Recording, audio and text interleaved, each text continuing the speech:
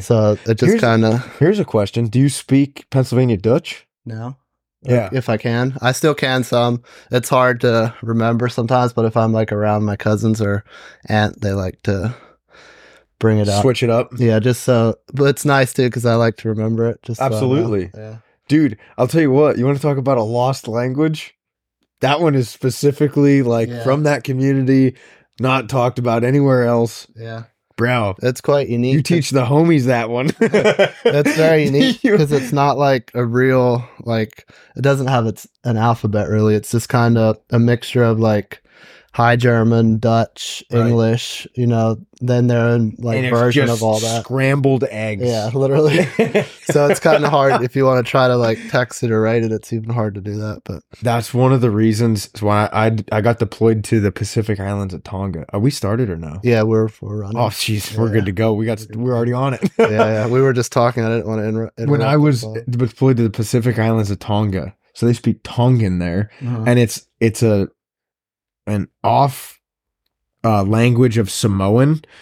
So like it's kind of like that whole if you speak certain languages like or not Polish but Portuguese and Spanish, you can kind of understand, but they're not the same. Right. It's the same with Samoa and Tongan. But Tongan, there is not one place that I know of, and they all kind of brag about it. It is, you have to be born there and you have to learn the language there. There is no text. There is no book that they're like, here, this is how to speak it. Mm-hmm. And in fact, I know as of 2014, Wycliffe Bible translators were sending translators there to learn the language to try and translate the Bible.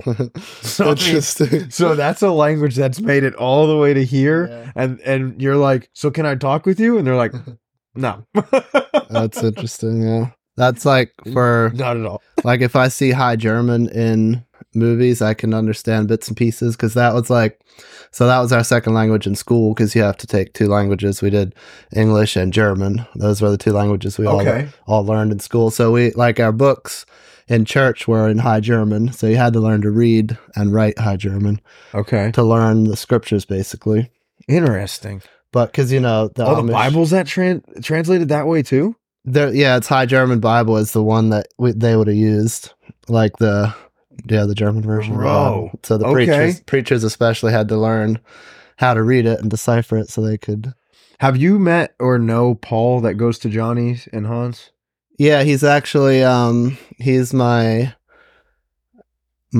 uncle's wife's brother. So I figured you'd have known him somehow. Yeah. His brother is a pastor. Okay.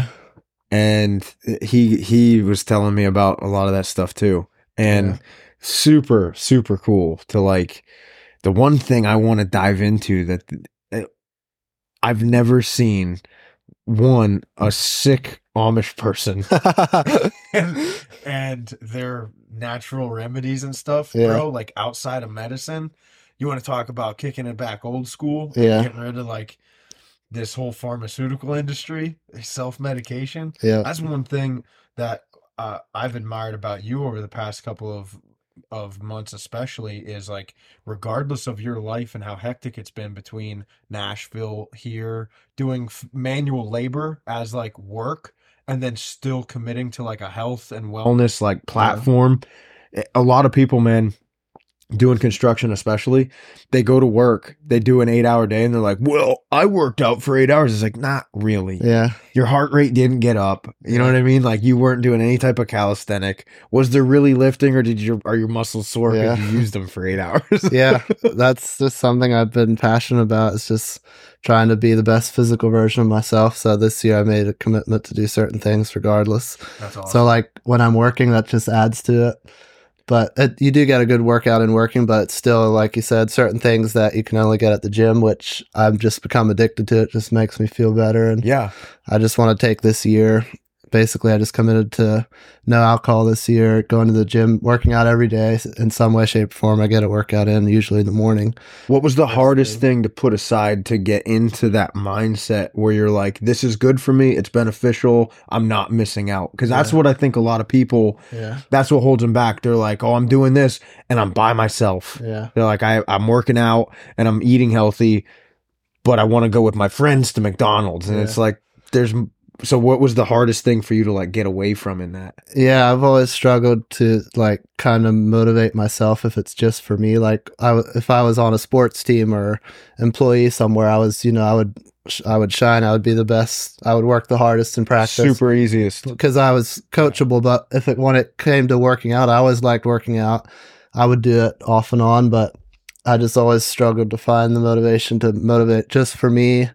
Do it every day, but then I don't know. I just decided to. Do you have anyone that you are like following a workout platform? No, I just do my own thing. Okay. Because I studied, like I read books, I studied a bunch of stuff online, and then I just kind of experiment and I kind of like every day I just go in and just freestyle it. See what works for you. Yeah. And whatever you're feeling. So that's been working out good. So for me, the hardest thing is eating, because now that I'm so consistent in going to the gym every day, it's just like, I guess to answer your question, what the hardest thing would be is just like to make a commitment to do that first thing every day, regardless. Like if I'm at home, it's easy just to get up and you work out in the mornings. That's when I prefer to, if I can. Okay. First thing I get up, I do cold plunge and then I go to the gym.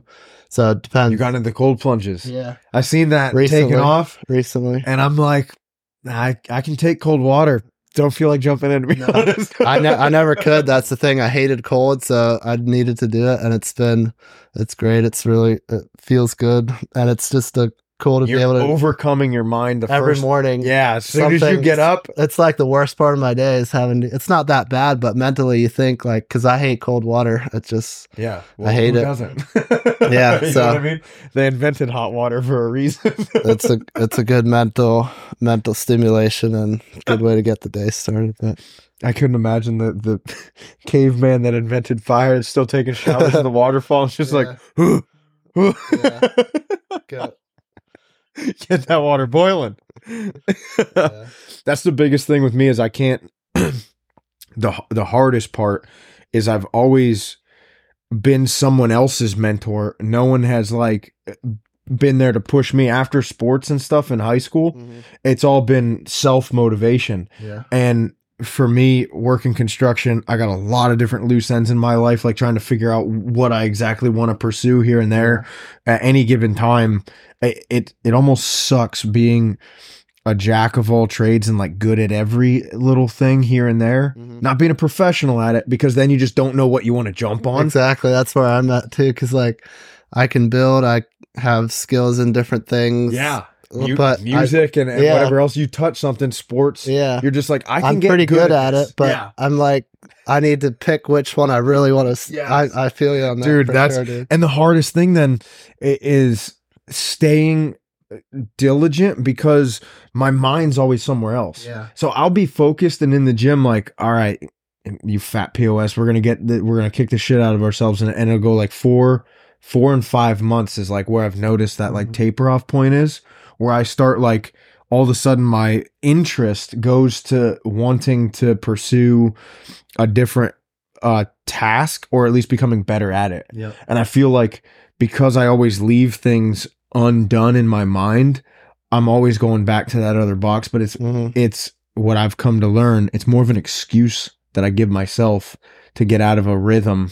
You know what I mean? Yeah. So you're like, oh, this going to the gym, this getting up every morning and jumping in cold water. And you're like, or yeah, no, I feel you. Or I could dribble a soccer ball between my feet.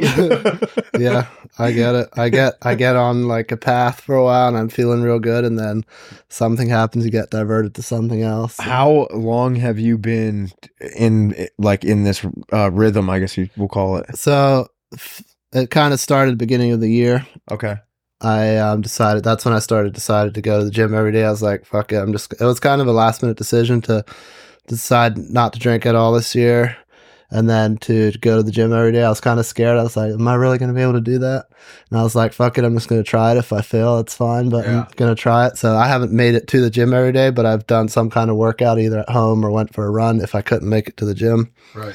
So I've been able to do that. And that's when I started with that. And then there's been different times throughout the year where I was like doing good, falling off, but I still always maintain a few things. Like I would always go to the gym, always too cold if I was at home. And then other things, like sometimes I would get into cycles of smoking a bunch of weed, just being lazy. Right. So it was still ups and downs, but I just tried to make sure there's at least like a couple things that I'm doing consistently. That way I never fall like way off. So it's easy to get like right back on. I had a mentor of me tell me to keep a top 5, and just like you said, it's almost parallel in that where like you get up and you do the cold plunge. Mm-hmm. So that's on your list of things to do. Mm-hmm.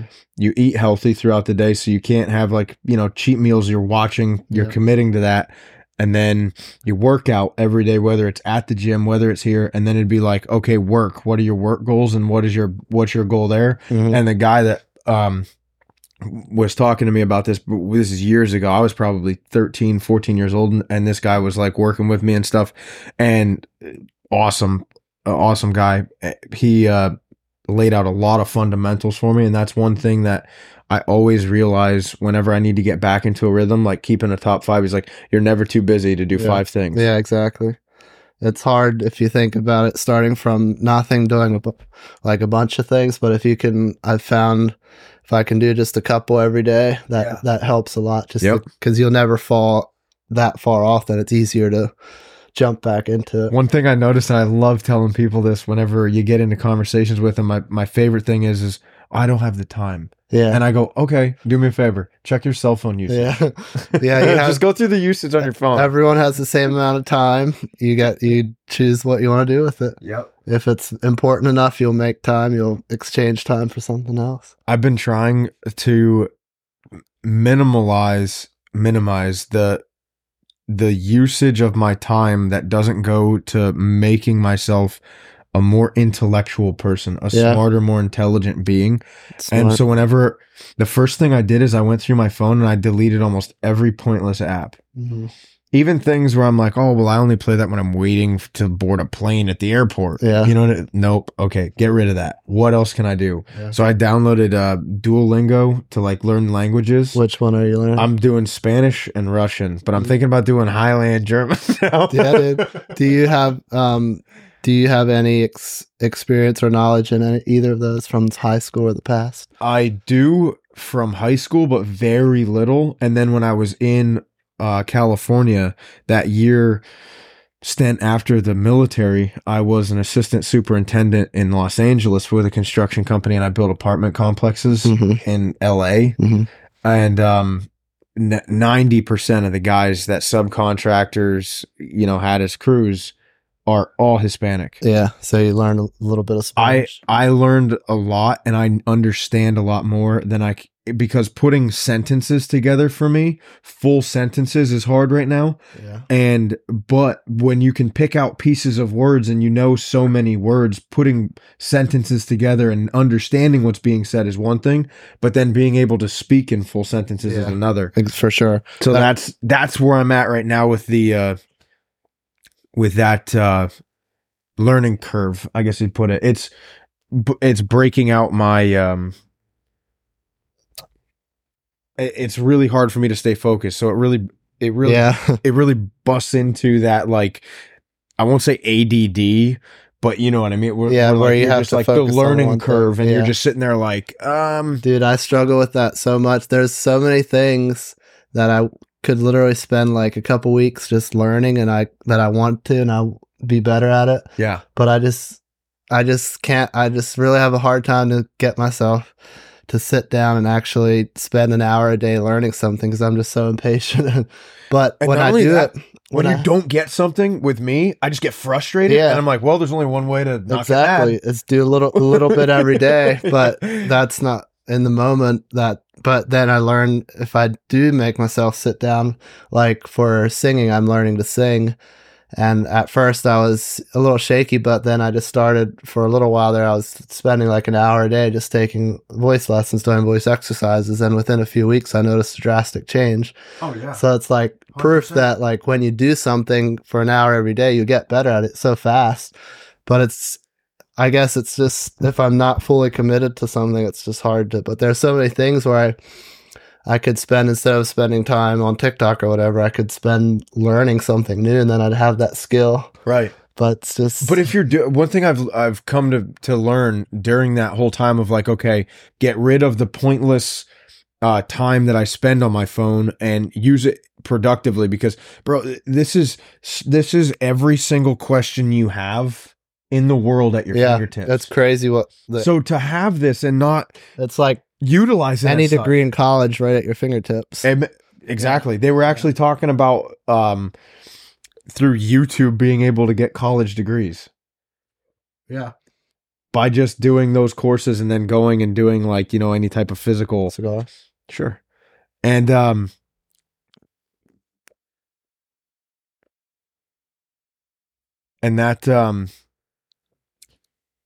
whole time that you spend doing anything else on your phone, like you said, just I never looked into it to see statistically if this was accurate.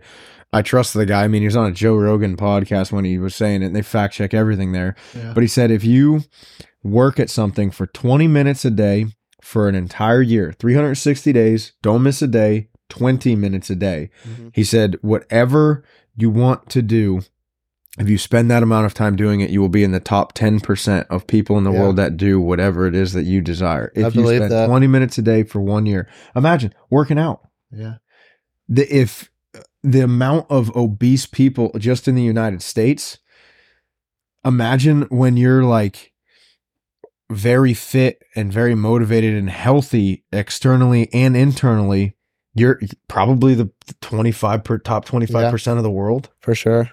Because it's one thing to just be healthy, but then be fit on top of it. A lot of countries don't have the food for that. Yeah, exactly. Because that's the thing about, like, to be healthy, to be fit, it's 90% eating. Like, working out, you can gain a lot of things, but to actually be healthy, all you got to do is be active a little bit and eat the right things, and you can be a very healthy individual.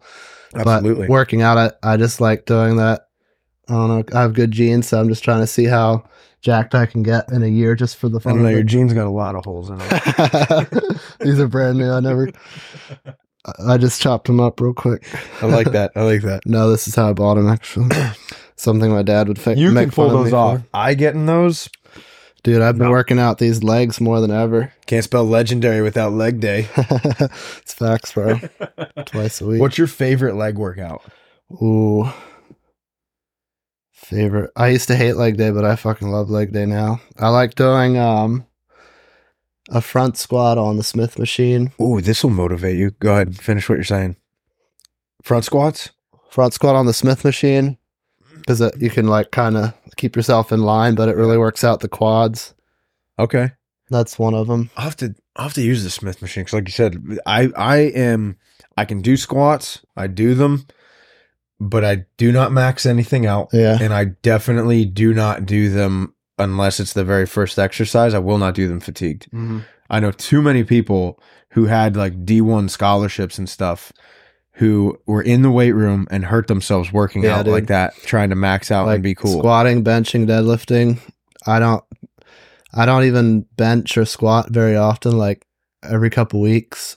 Because there's so many other machines and exercises you can do that are safer on your knees, where you can still get the same like workout. So yeah, I don't like the regular free squats. I don't do that very often. Every now and then benching, I don't do that too often. Just regular bench. Like I'll do dumbbells, different machines and stuff for chest, because free bench is just not the greatest on your shoulders. Yeah, especially if you're trying to go heavy. So yeah, definitely try to stay safe and think about longevity, because going to the gym every day, it does wear on your body if you're not careful. Absolutely. Yeah. Form is the biggest thing. Yeah.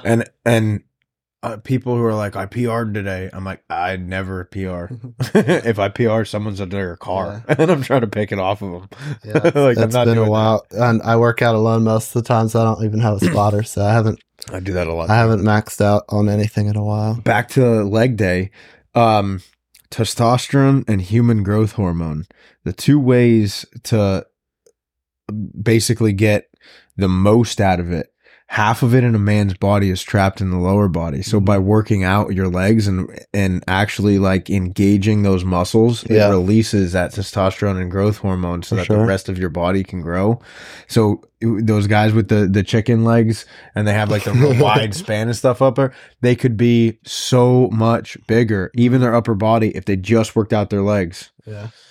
They probably take testosterone shots if they're that big up top and don't have any legs. Probably. There's a lot of guys like that's like the first thing most people would take, if anything, is testosterone, like extra testosterone. It's something that like a lot of people, older people do when they're just normal people. If it drops below a certain level, they'll take some just to get it up to normal. But like bodybuilders get it up extra high. Oh yeah. To get like that extra. Those cliffs built that are not necessarily from natural gains. Yeah. And you can... And it's easier to keep fat off too if you're taking extra testosterone. Keeps more muscle, more metabolism. Yeah, for sure. Burning faster. If you see somebody... I witnessed this when I was actually in Tonga, because those guys... They don't even have horses to till fields. They have a huge, it looks like an ice pick, but the thing's it's got an end on it like this, about that wide. And they're, tall. It's a digging bar with a spade on the end of it about this long. And those guys do this to till up a field. Wow. And they just, the whole day, these guys' shoulders and arms, that's why their rugby team is just stacked. What kind of food do they eat then? That's the one thing is they do have a lot of food that comes in off the island because there's a lot of Chinese there because of the fishing off the coast of Tonga, and it's the only harbor deep enough to actually put cruise ships and stuff in that isn't like a big country. So for islands like Samoa and stuff like that, I'm pretty sure that they have I know for a fact they're the only dock in the Pacific that has a deep enough shelf for an aircraft carrier to park at. And that's why it's such a strategically, a lot of people don't know this, but it was a huge element in World War II in the Japanese theater. Okay. They were fighting over that island back and forth because of, that superiority for naval superiority. But the food there, because they do have a lot of export and import, I would say the one thing that is just super just natural that's probably beefing these guys out is they do raise a lot of cattle on that island, and they are nothing but grass-fed That's beef. the way to go, dude. If you eat, like, for me, I'm so excited to have kids because I'm going to feed them nothing but like straight beef, grass-fed beef, love eggs, yes, fruit. Dude, imagine like with my good genes, if I marry a good bitch. That's what you're looking for? Like a good dude, I love that you said that because no, what I want story for you. My dream is so like I want brown babies, so I want like a dark complected. Yeah, like either black or like Latino or Mexican, some kind of darker woman with like really good genetics, athletic, and then have the kids and just feed them the best shit. Make sure, like, because when you conceive a child, the shape you're in affects their genetics. So I want to make sure I'm in the best shape I can be. She's in the best shape she can be. We'll have fucking power babies, dude. I can't wait. That. So, dude, I grew up raising Black Angus beef cattle. My little brother, he wanted them so he could do 4-H and show cattle.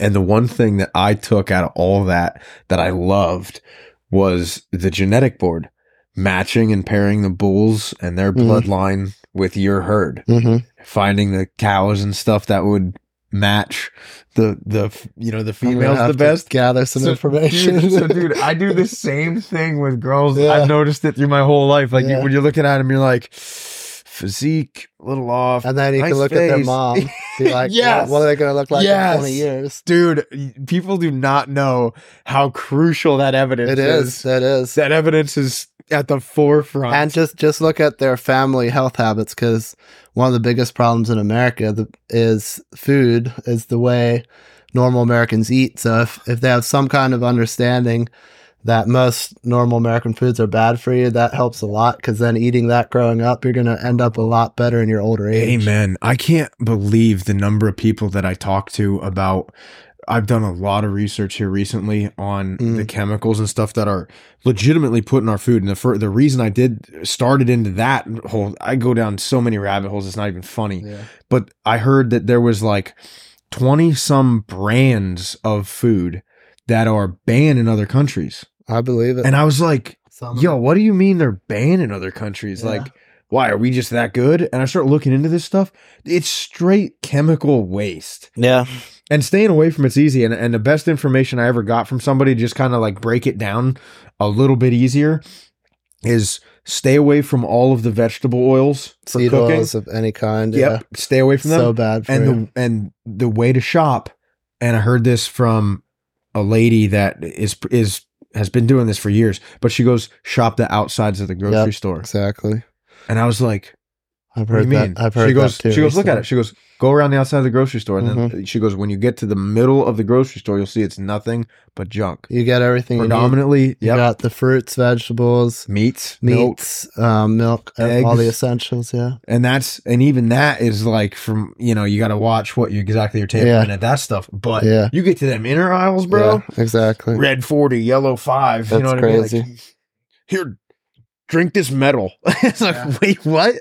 Yeah, I've done, like, over the past year, I was super into health for like certain periods. Like, I was basically relearning everything I knew about health, because even like the most popular information that gym bros do, like, isn't the best. That's not what I like to follow anymore. Like, the basic thing is to eat lean beef and a bunch of vegetables and rice, basically. I prefer to go protein and fat instead of carbs. Like, I eat a lot of meat, a lot of fatty meat. Man. Like, animal fat's actually really good for you. That's one of the things that's alive in the system. None of that's talked about. It's been lied about for years. There was a study put out that was false, claiming that saturated animal fats are bad for you, which is absolutely very untrue. They're very good for you, and all the seed oils that you were talking about is what's actually bad for you. Yes. So if you eat the healthy fats, the healthy proteins, 100%. and then some fruit, some honey, whatever, you don't need carbs. You don't need potatoes, bread. You can if you want to. It depends on the person. Some people handle certain carbs, certain plants, certain wheats fine. Some don't. It's discouraging though. Like, you talk to people about this and they're just like, yeah, literally. I like Pop-Tarts. It's like people don't realize how big of an effect it has on their health, because literally 90% of health problems in America could be solved with diet. Like, amen. Literally, so many. You're going right down my alley. Dude, you go to the fucking doctor. Most of the people are there not for like physical damage, but because of some illness, like some internal problem, which was caused by fucking diet, dude. Yes. It's one of the funniest. It's so obvious, yet no one knows it, because there's such. It's crazy how much of sheep we are, just listening to what the government says. Like, oh, this has an FDA stamp. This is okay. Eat that. Yeah. Like, whatever they put in the like, literally. Like a piece of candy, for example, that's not any better for you than, I don't know, eating some kind of random oil. Yeah, literally. You go out and like dip your finger in motor oil and taste it. It's just, but since it's food, it's on the grocery store shelves, people are going to eat it. It is gnarly what you can find in some of that stuff. It's almost sickening to know, like you just said, how many people could be cured. Literally, dude. But here's something I've learned, and a doctor who lost their license. I don't know them personally. I was watching their videos because they went with the natural remedy and stuff. No, when I find a video, I'll send it to you, because dude, he's got such good stuff. But he said it beautifully, and it made so much sense. He goes, doctors after the 1920s, when John D. Rockefeller found out that he could make medicine out of petroleum-based drugs, and he owned all of the petroleum there was. So it was just a hand over fist for him. Yeah. He said, as soon as he bought that, he goes, doctors were never taught to cure people. They're taught to treat the symptoms. Exactly. So if you go to a doctor and you're like, I have this rash, they're like, here, take this. It'll get rid of the rash. Yeah. Instead of asking you questions, figure out why you might have that rash. Right. They'll give you a temporary fix when you could be like, okay, try this, try not eating that, try not eating this. My favorite See is if like, it I'll goes get rid of away. the rash. Now you're nuts itch. Yeah, You're like, dude, hey, I got exactly. this problem. I got You another get- pill for you. Here you go. You get one, you're gonna need another one. Absolutely. Yeah, bro, it's crazy. And it just keeps going. And yeah, like you said, it's all tied in with money, with the farm. It all comes down to the pharmaceutical, because that's where the Money's rich the root people, of all evil. it's where they make their money. They charge you fucking ridiculous prices for pills you don't even need that are just making you sicker. I've been looking into two things that is milk and eggs at any like big chain grocery store. Try to stay away from it as much as you can. Look up a creamery around here and try to buy your milk from a creamery. That's still, because you got a lot of cows and stuff down I buy here. all my milk raw from farms. Yeah, pasteurized milk is trash. Yes, dude, you're doing it so right. And that is why you look like this now. Keep it up. Pasteurized milk has very little nutritional value in it. It's mostly just sugars that were processed and all the good bacteria is killed. It's not even good for you. A guy leaked a video who worked in a milk plant, one of the big ones that uses the, plastic jugs that you see in the milk stores. Yeah. He goes, they take the ones that are expired, that are bad, soured milk, and they're unloading a truck full of crates, and they're dumping it back in his container. And he goes, they run it through these filters, they put these additives back in it, can it, and goes right back to the store. Yeah. You imagine, first off, you're talking about it going from the farmer and getting all the fat swiped off of it. Then you have your 2%, which is filtered how many times? Mm-hmm. Then imagine it goes bad and they filter it again. Fucked up. What are you drinking? Yeah. It might as well be drywall dust with a little bit of water and stir. And the way the cows are fed so that they process that much milk isn't great either. No. Yeah, and that's another money thing. Like, milk is very much heavily promoted because it's something that sells. You have these huge parlors, very unhealthy way to treat the cows. Just pump out a bunch of milk, process it, put it in the stores. Some cows don't even get outside, bro. Yeah. In California and stuff, they're at stanchions. Yeah. No, a lot of cows run them through the milk house. A lot of cows don't. They go through the parlor, whatever, out to their pens, eat their feed. It's messed up, dude. But yeah, that's the cool thing about around here. There's so many Amish farms. Like I have a couple different places where I can get eggs, like soy-free, corn-free eggs. Good. I can get raw milk with like fucking good amount of cream on it, dude. Yeah, bro. I make ice cream with that shit sometimes. That's so good, man. There's different places that have meat around here that I can pick it up. So to anybody watching this podcast, get out of your regular grocery stores and do exactly what this man just said. Go find your creameries and go find any type of farmer's market that's going to have something that is not straight produce from any commercial store. Fruits without chemical sprays are the way to go. It's not always easy to find, but if you can find fruits without like glyphosate, especially like Roundup, shit like that can get stuck in it. It costs like $5,000, but I'm looking into a water electrolyzer and it's like purifier. But have you ever heard of living water? Yeah, I'm familiar. It's with the electrons and stuff in the water itself. And I've been doing a lot of research and stuff on that, but the water, none of our bodies are, there's not 1 ounce of like just spring water in us. Mm-hmm. It's salt water, it's minerals, and like vitamins. So when you're drinking basically dead water, sterile water, tap water and stuff, especially that's like gone through the cities and whatnot, you're talking about your body taking in, it's thirsty, it needs water, it's telling you it needs water, but it has to then, instead of rejuvenating the 90% of water in your body, it has to work even harder than to filter its water and stuff that you're giving it. So, but the one thing that was cool about that is there's a setting on there, and I have to look into it more. I'll send you the video if you haven't seen it. It talks about how a certain electrolyzed water will get certain pesticides off of fruit, but washing them with dead water basically doesn't do anything. That's interesting. So when you wash and they have like a strainer over top of a bowl, and they like, put the vegetables and the fruit and stuff in there, and they're shaking it off, and you see like a little bit of contamination, but then they put this in that electrolyzed water and start shaking it off, dude, and it turns like yellow. Wow. I was like, It's amazing. That's pretty interesting. Yeah. Yeah. I've learned a little bit about the water. My parents have that filter thing. They have the living water filter. But so what I understand is if you get like natural spring water where it's naturally coming up out of the earth itself, that's when it's naturally electrolyzed, and that's what you want. But if you dig it out of a well, since you dig down for it, it's not electrolyzed.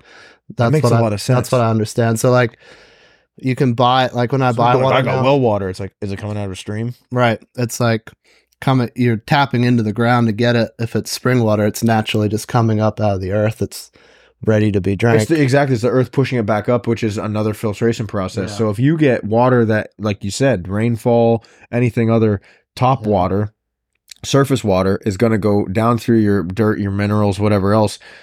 And that's only half of the process. You think it's pretty cool to see how like the world works and stuff.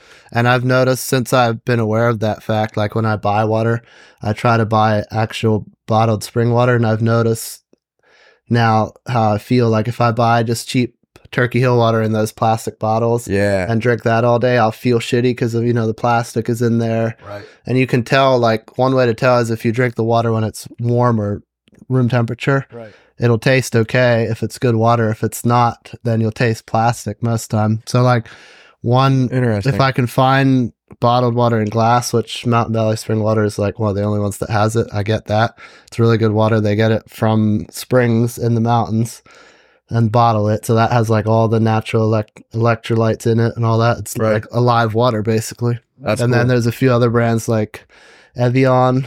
I don't know I think that's real spring water. It's in plastic, but it makes me feel pretty good. Like one thing I learned that's actually in the Farmer's Almanac, dude, if you've never done it, dude, but get yourself a Farmer's Almanac and go through it. Never have. Oh, it's so cool. On the very back of it, it shows a toxicity level of plastics, and on every single plastic, any container that you have, a water bottle, anything. I wish there was one around here I could show you. It's like the how would you put it? Like the hazmat symbol. It's like that unfinished triangle, and it'll have a number in it, 1 through 5. And that's the toxicity level of the plastic. So they say if you see anything over 3, you shouldn't even touch it because it can then get into your food. Wow. So anything over 3, and dude, you go to the grocery store and you look at the meats and what they have them plastic containers that they'll have the ham and all the meat already cut and stuff and wrapped in. You look at that and they're like 4s and 5s. Wow. And it's like interesting. That's good. Yeah, exactly. It's like, oh, so that little bit of knowledge. What are like the thin water bottles, like Turkey Hill? I think those are 2. Not Spring Deer Park, whatever. I think they're 2, but it's something to look at. Yeah, it is. Because, dude, if you have them sitting in your car in the sun and stuff, dude, exactly. That's what I'm saying. Like those Deer Park, just regular bottles of Deer Park, whatever the thin ones are.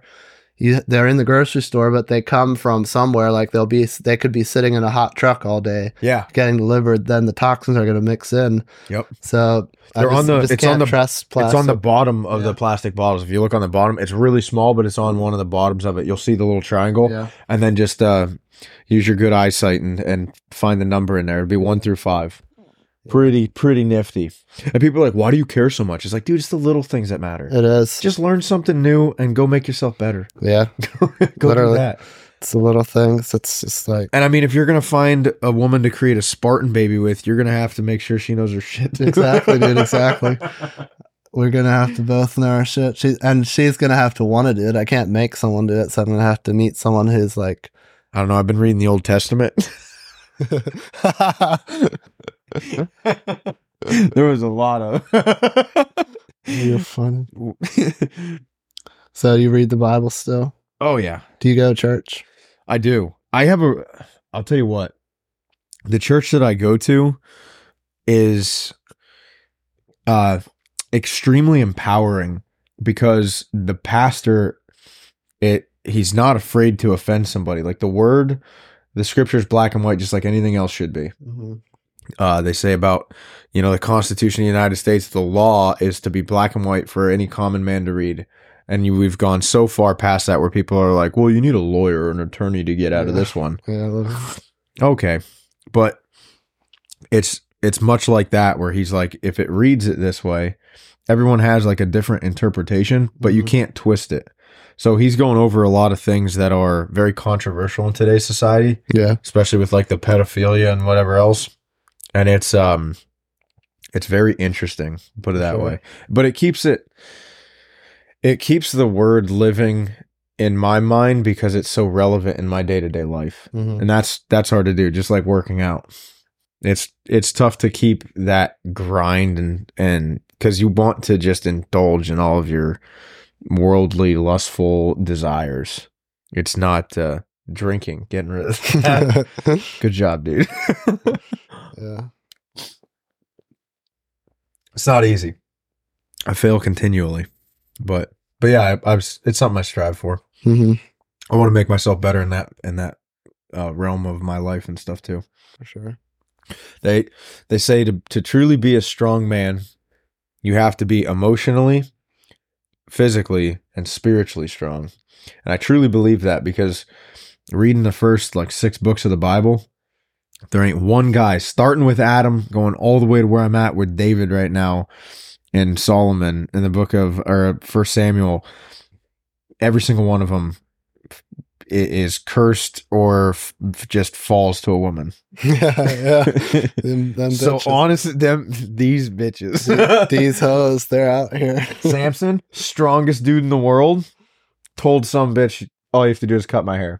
Yeah. Yeah. And you know what they did? They gouged his eyes out when they got a hold of him.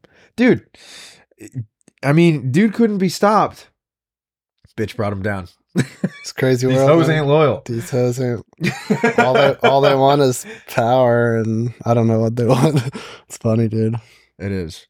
Well, I'll tell you what they better want. They better want a Spartan baby. Yeah. Yeah, and it better be Goddamn right. a light-skinned Fucking African-American. African-American goddess or king. Mm. Yeah. I would just stick with Tennessee. I don't think there's a lot of... The reason that this is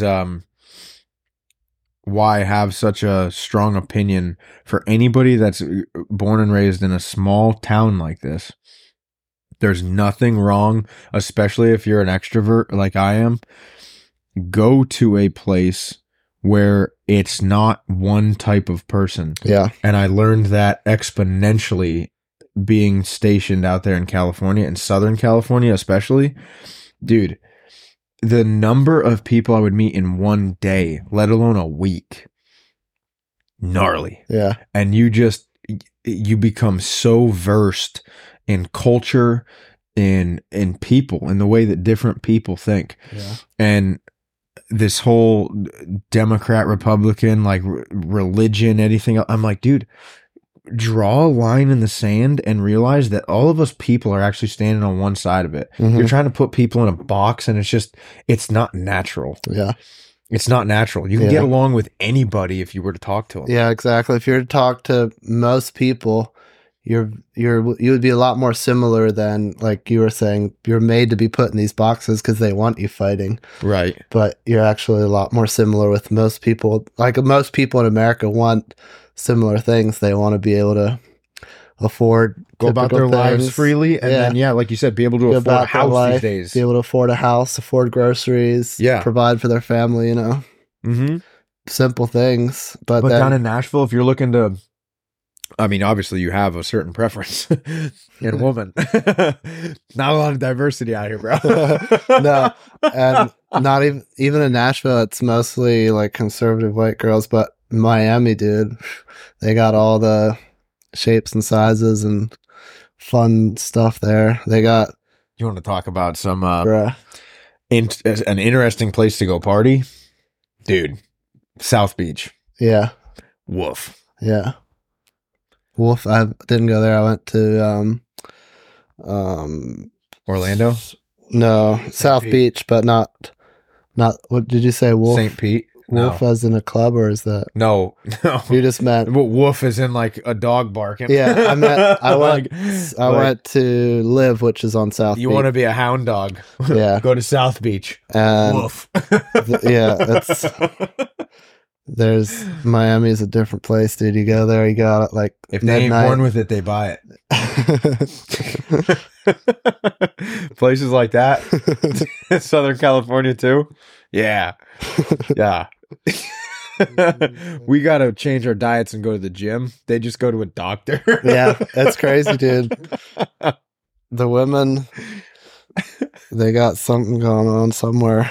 There was such I'm not going to dive into it, but the funniest thing I ever seen was these ladies were doing this like equality march where they're talking about women having to make the same wage as a man. And this guy, he comes out and it has a sign that says the exact opposite is guys don't make the same as women on OnlyFans. It's unfair. Dude, that's very true, bro. I was like, touche. That's very true. It's like, you're right, this is an outrage. He's like, there are thousands of men that are being underpaid on OnlyFans.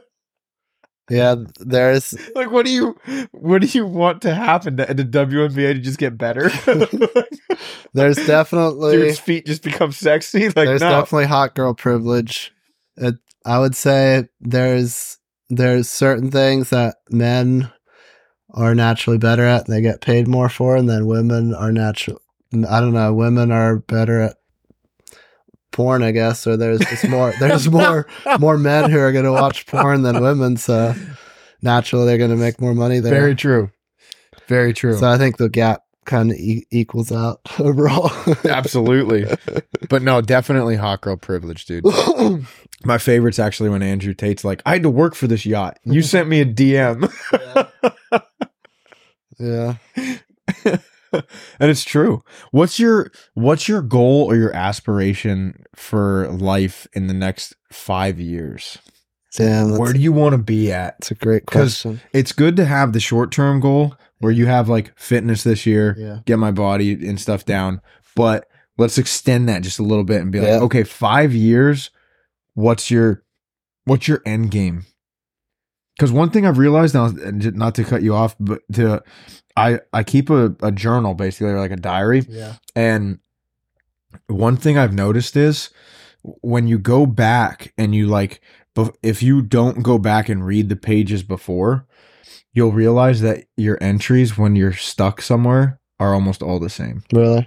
Almost every you start off and you'll be like, well, today I realized this, and this. I have to be more diligent in this. I have to do this. I have to do, and then you flip the page back and you're like, whoa. Interesting. 'Cause I do that too. I write, but I rarely ever go back and read my old stuff. Like sometimes I will, but rarely ever. I just kind of do it and then move on. Having that long-term goal, I know what mine is. Mine is to start that honky tonk up by me, and but it's gonna take a lot of work. It's not like something. Is it one that closed down that you want to buy and reopen, or start a new one? This is a Kmart building that I'm going to renovate into a country line dance bar. That's amazing. But I'll build the bar inside of the old Kmart, but then it'll also be an event center. Yeah.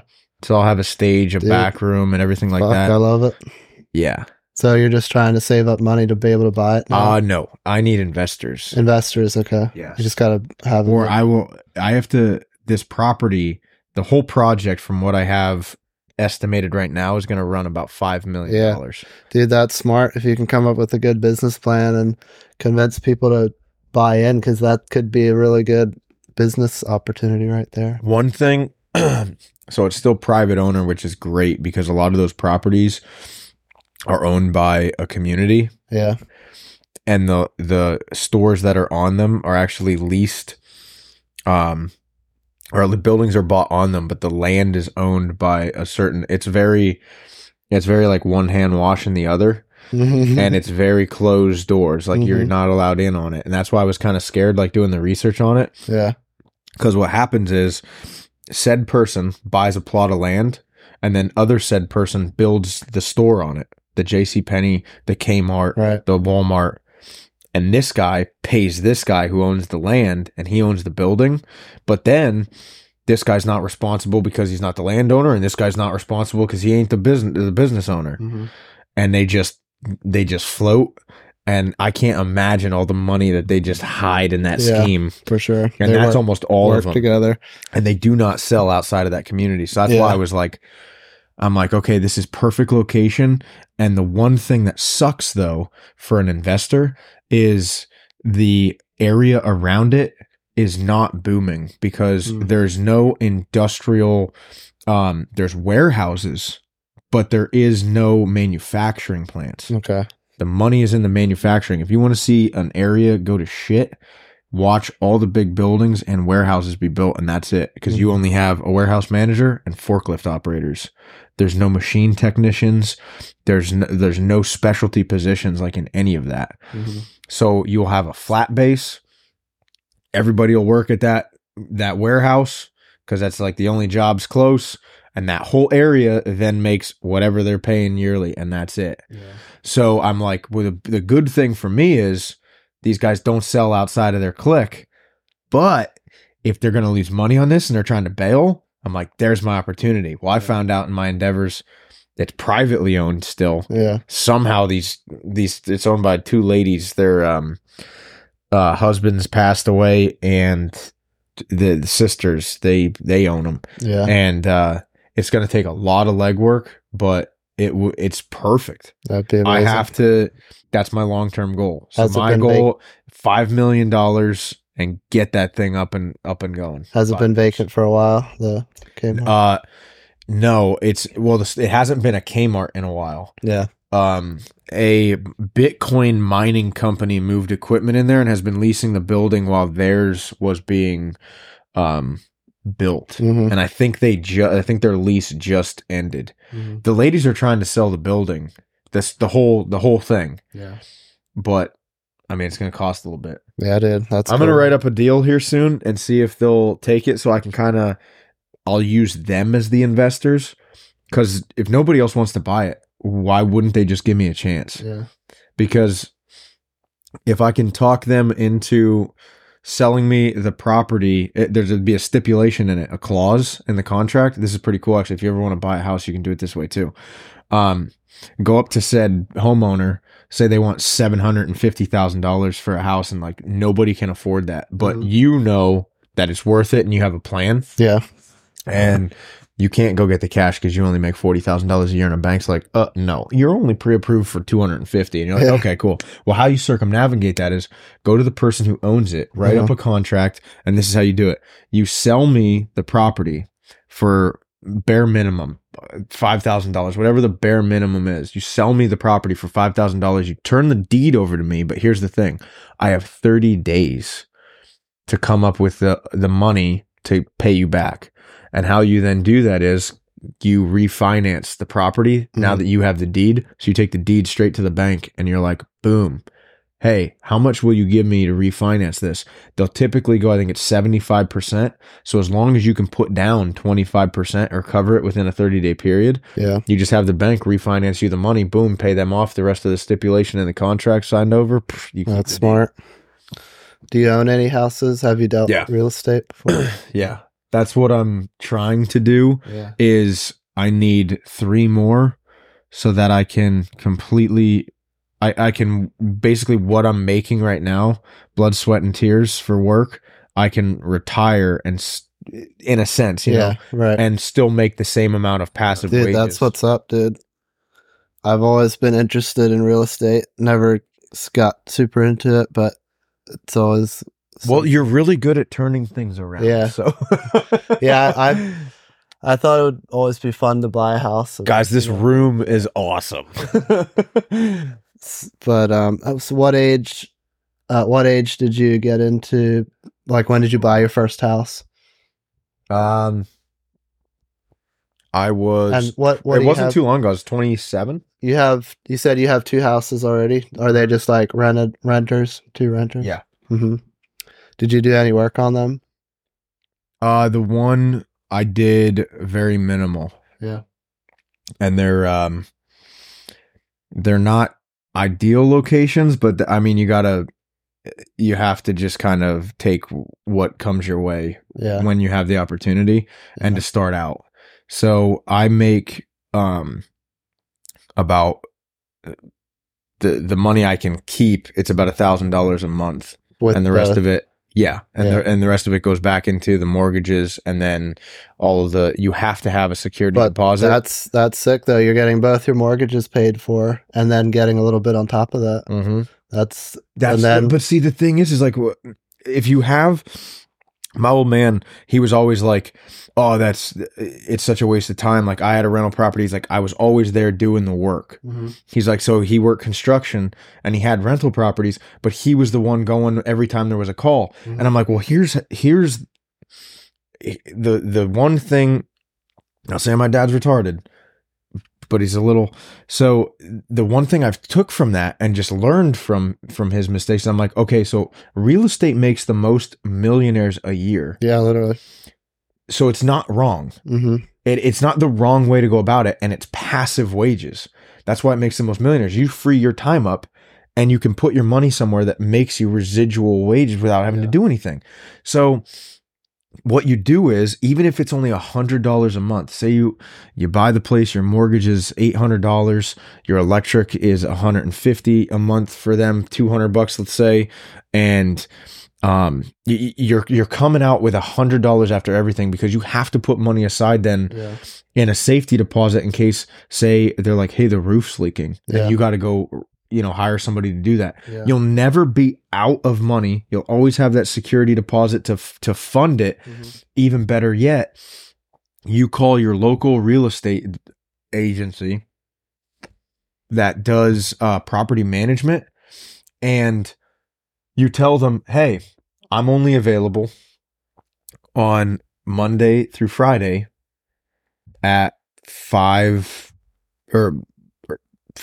to 6 p.m. on those days. Monday through Friday. Any problem, don't call me unless it's a Monday through Friday, 5 to 6 p.m. You have a 1 hour block. Mm-hmm. What happens is, the people that sign the contract to be your tenant, they don't even have to see you.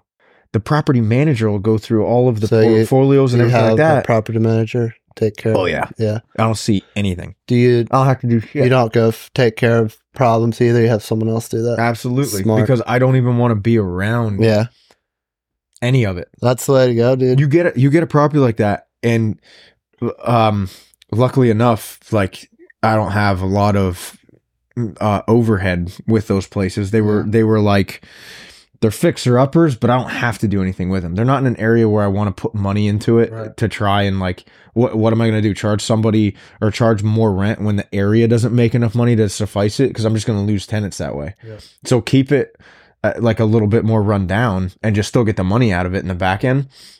But that property manager calls you and they're like, hey, there's a problem with the plumbing.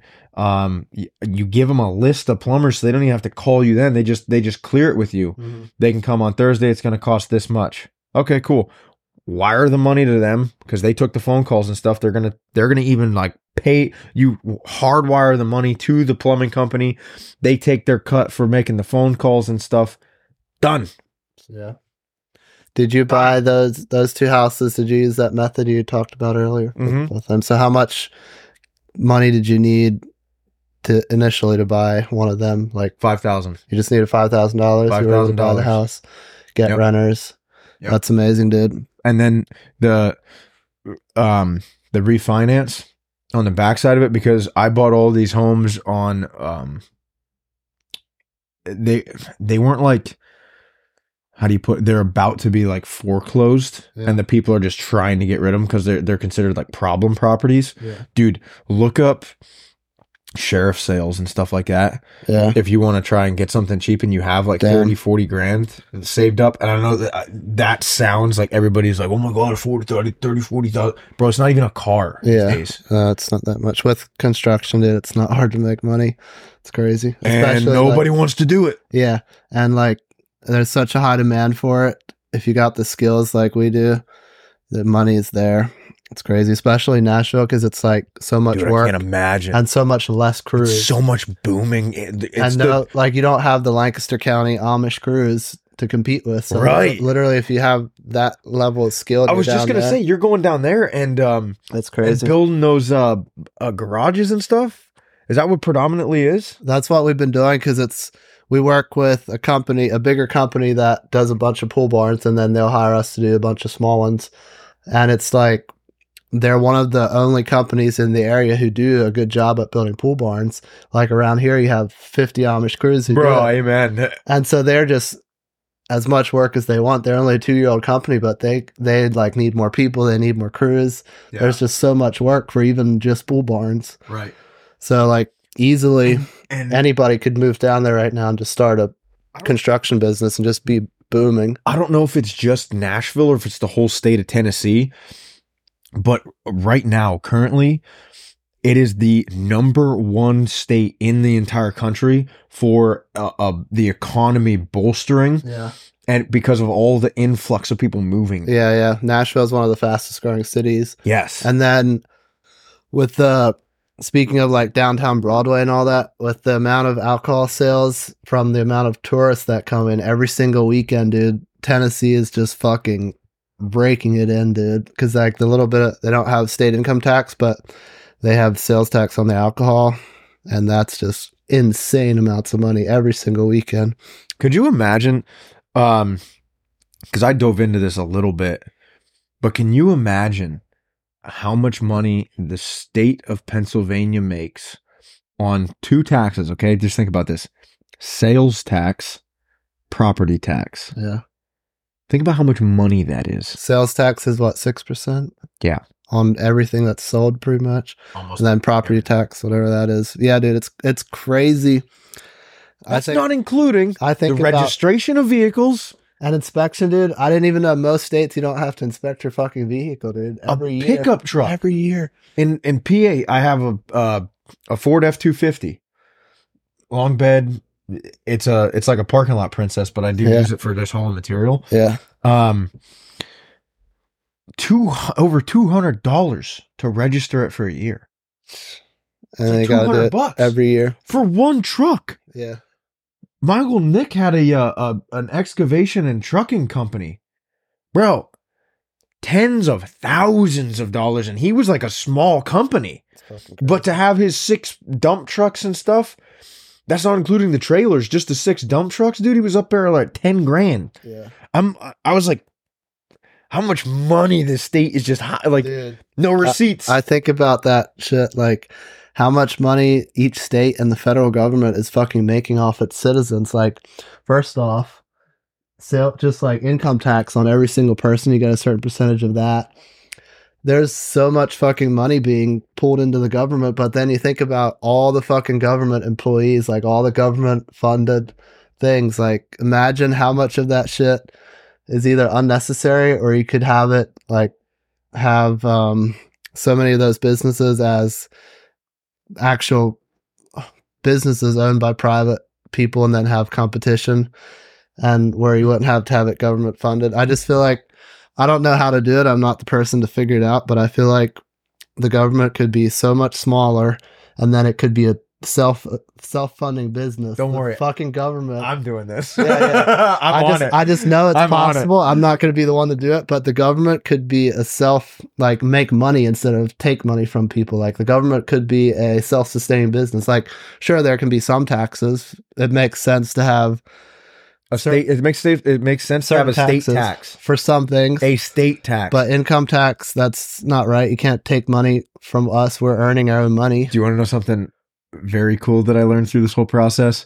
It's the difference between income and wages, and there's a huge difference. Dude, I was That's going to why I ask always you, say passive wages. this is funny because just like, I don't know, 2 years ago or whatever, I was learning more about taxes and getting into that shit. So then we were out line dancing or whatever, and I heard you talking about it, and I was like, all right, I like this guy the way he thinks. I'm gonna stay friends with him for sure. Nice. So I definitely wanted to ask you a few things about taxes, but So, first and foremost, to get down to the root of all evil, money is the root of all evil. yeah.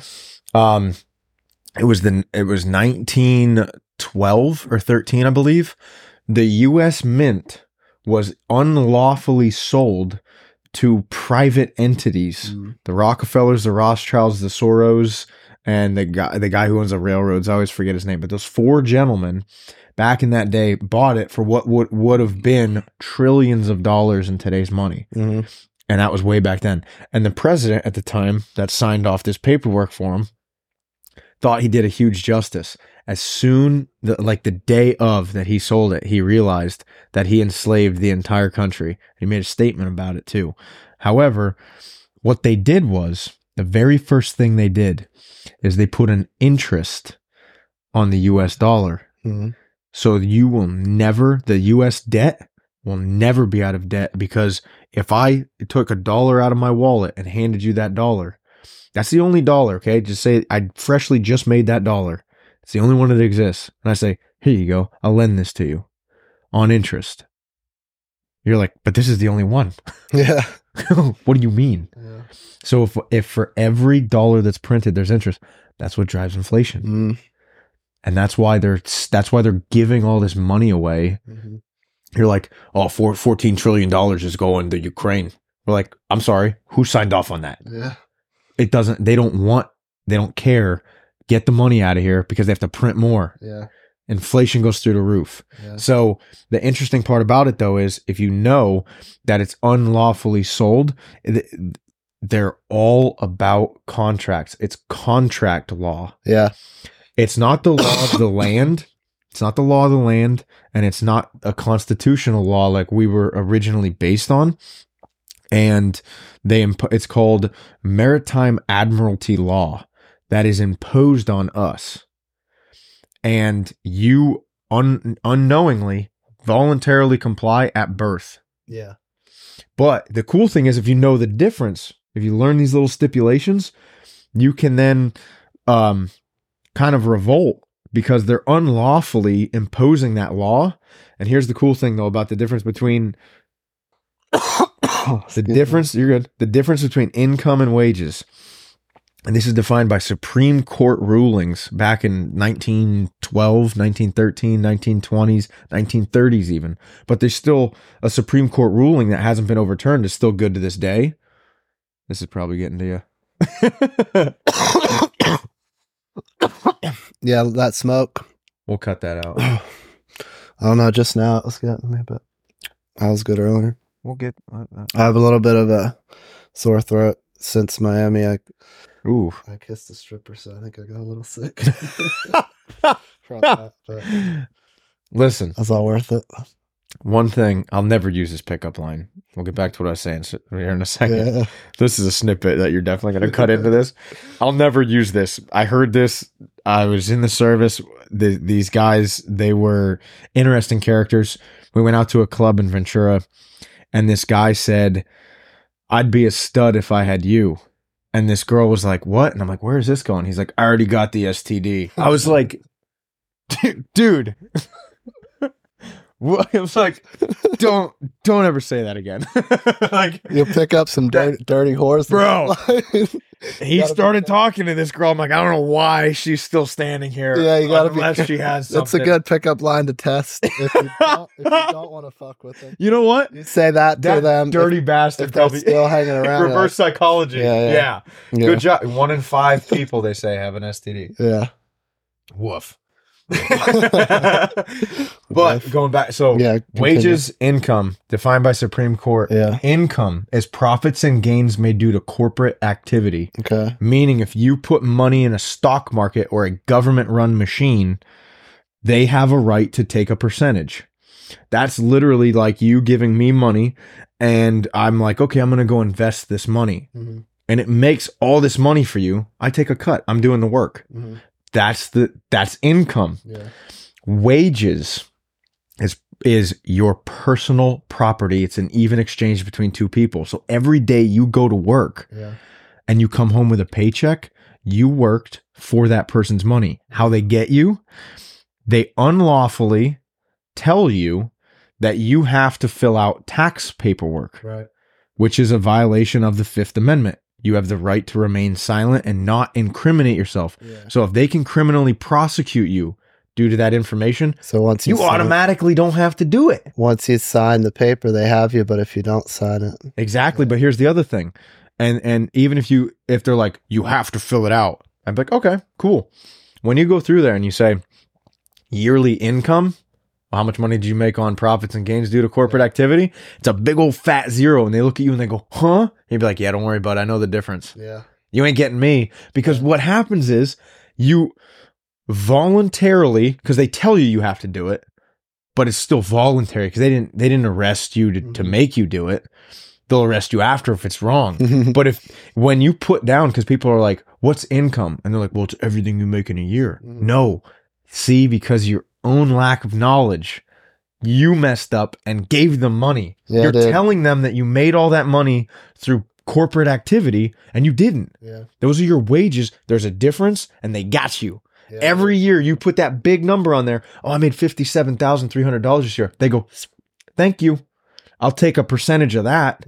But if you have, I made $1,000 in my bank account, of residual income because my CDs still made me 0.00001%. Yeah. And then they take your penny. They get like the common American in the system where you get your payroll and then you don't even see all the money that's being taken away because you get your direct deposit. You don't always look at your pay stub, and then end of the year they'll give you back a couple thousand. You're like, all right, free money back.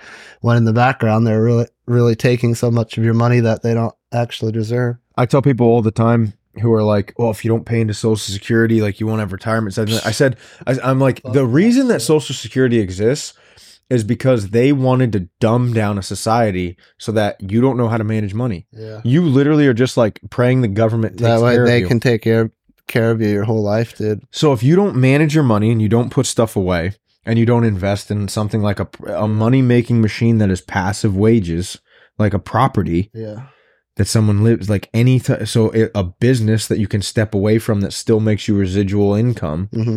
I'm sorry, residual wages. That is how you retire in a bulletproof fashion. Relying on Social Security, it's dumb. That's when so people dumb, are like, dude. If you don't pay in, you can't retire. Why don't you put that money away and invest? You literally could take the same amount of money and invest it differently if you just used your brain. Keep it out of a bank. Yeah. But start, dude, like I said, if you can put with $5,000, make a deal like I did with a house. Yeah. And now, it makes you then $300 a month. Yeah. It's a pretty good retirement started up. Putting money in the bank right now is losing money. It's better to fucking invest it and even be paying interest on something than just having money right now. Yeah. Well, hang on a second. And down the rabbit hole. 5-year plan. Where are you at now? Where am I at? Yeah. So it's something I'm trying to figure out every day, to be honest. But okay. Kind of. Hey, maybe we can figure this out together. Fucking right. No, it's like, it's one of those things that all my life, like I kind of have some kind of idea where I want to go, but I've always struggled to really find my place because like I was saying, there's so many things that I'm kind of good at, but I just don't know exactly which thing I want to really. But lately I've been feeling like it's like music or something, with that, like I feel like I'm a musician at heart. I just need to work on it to get better at it. But I think that's beauty of that financial freedom, like you're saying with construction though. Make the money, invest it, take your time and put it. So that's the thing. Like my biggest goal in life would be just to be free, like financially free, so I can do whatever the fuck I want, like do music, do this, travel. Because like I'm just trying to figure out like what makes me happy. What makes me happy the most is literally being like dancing to music and just being in that world. It's just like I feel like where I belong. But as far as like the financial stuff, I don't have a plan necessarily for that. But yeah, my goal would be to be financially free so that I don't have to worry about music making me money, because I want to do music for fun because I love it, not to make money. Right. So right now I'm doing construction, which makes me plenty of money for what I need, but I don't have a plan as far as like investing and long term. So that's something I should think about more, is because right now I'm young, I have all the energy in the world. I can literally, if I just like, I don't work that much. I just work like every other week. If I just like worked every week for like a couple months, I could make so much money and just like invest in something. So I should probably do that. Getting you write stuff down a lot, so it obviously shows that you're goal-oriented type person. Dude, somewhat. honestly, brainstorming for even 10 minutes a day, when you find yourself like, I do this all the time. I'll break out my phone probably 6, 7, 8 times in a week and literally just start running numbers on different ideas that I have. I'm like, oh, okay, how could this make money? How could this do that? What do I need to do this? Yeah. What would this, how much would this money benefit me if I put it here? And I start running numbers. But if you, like you said, like if you work two something months straight, Yeah. dude, do the math real quick on how much money you could make a goal, see how close you can get to that. Guaranteed, dude, you could have a triplex in literally those 2 months. You'd have the down payment for it, and boom. Yeah, I could easily have an extra 5,000 and two. If I work 2 months, Yeah, like every day, I could have an extra $5,000 for a house easily. and the cool thing about that whole method I told you about with the stipulation in the contract and stuff and signing it over, make sure that you have legitimate and new appraisal of the property, so you know the exact value of it, because you need to then call a bank and do some research on what would you give me for a reappraisal on this. So I know I'll have enough for sure for the Exactly. So when you the refinance, how much percent are they going to give you? Yeah. And then you know exactly how much money you need to make in order to make that deal happen. Right. But the cool thing about it is you don't have to rely on the bank being like, oh, you got to work at a place for 3 years. It's like, no, I'm not going to be that slave to the grind. Yeah. I have to find somebody who's willing to go through contract law with me and not the bank. All the bank is your safety vent. You're like, I'll be smart enough to make the contract and make the deal, and you're just going to give me the money because I outsmarted you. Yeah. And your system. Yeah. Because if you do that, dude, here's the best part. A bank is like, they're looking at all of your assets, but all of your expenditures. So a bank, if you have a new car and they're like, well, you don't have any property, you have a new car and you have this payment, you have that payment, they're not going to approve you for a loan. But in the same situation in life, you're young, you want to invest, you want to make these moves. Because if you went into the same bank and were like, I want a student loan, they'll be like, here's $250,000. So easily, bro. It's crazy, bro. So if you literally just go like, okay, I don't need you. Watch this. Go to them people. Be like, hey, here's the deal. Okay. Well, now you go to the bank with the deed and you're like, hey, because now they want that money. They're like, hey, this is automatic money. We just, give this guy this bit of money on this house. We have the deed of the property as collateral.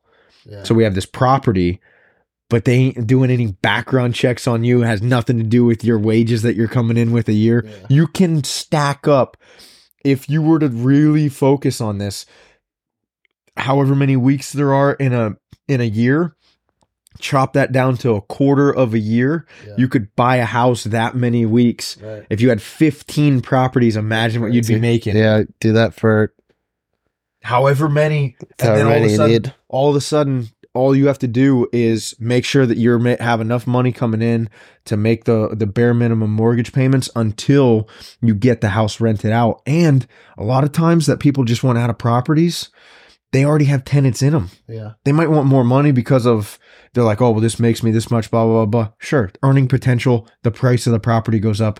Still, write me the deal. Yeah. I'll take it to the bank. This is how much they're going to reappraise it for.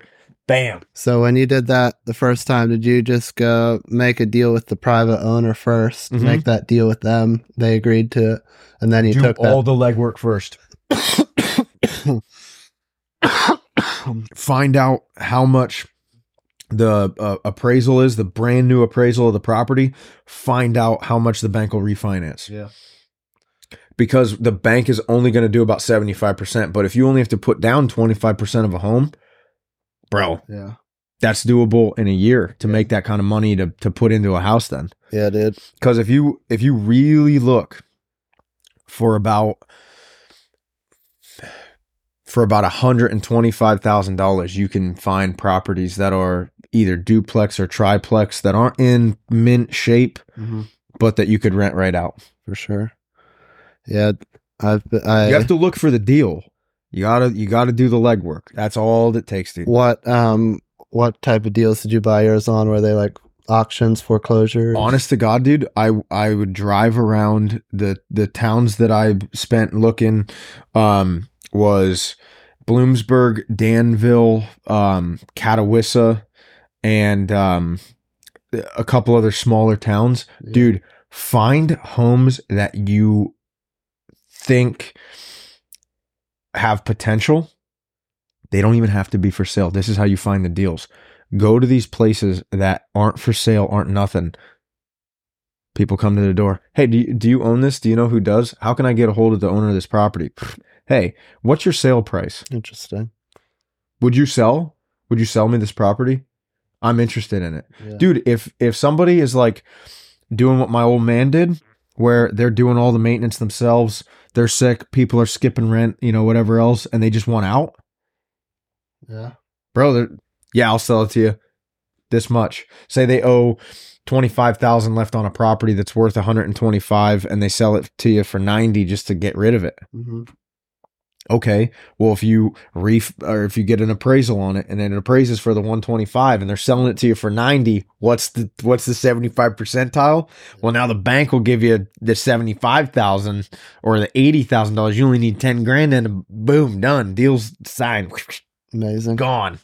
So the lower you can get the customer down, right, on that appraised value. You want to try. So if you're like, okay, I got to put this into it, I want to make this better, I want to do this with the property, and they're not necessarily losing money, because how many people these days have 50 grand in their pocket or in their bank account?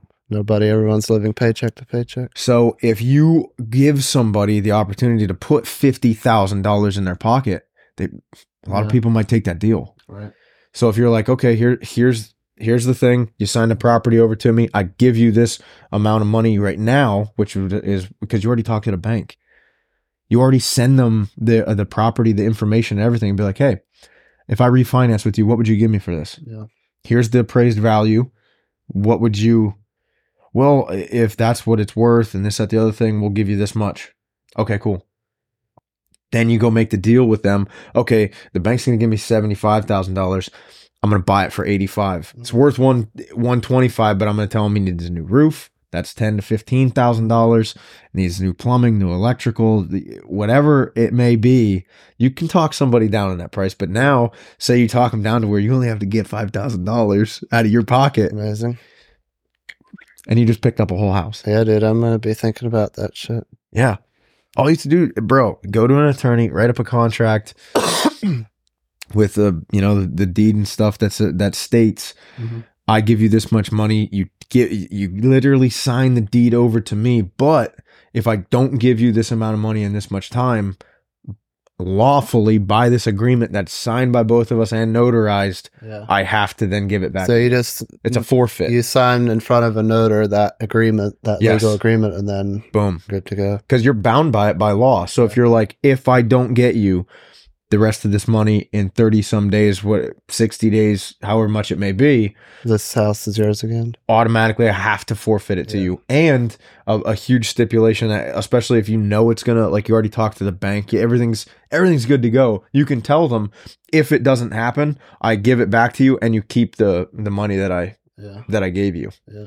Then people are like, oh, well, I mean, it's kind of a win-win for me. For sure. I have this signed piece of paper that's notarized that says this is the deal. Yeah. If he reneges on it, he has till then to pay me. And then same thing, dude. You go to sign that check and stuff. You make sure that payment is receipted, and they sign the receipt. They had the money. This, that, the other thing. Boom, done. Yeah, smart. Properties without having to go to a bank and be like, what will you give me? Yeah. So how long have you had your first one?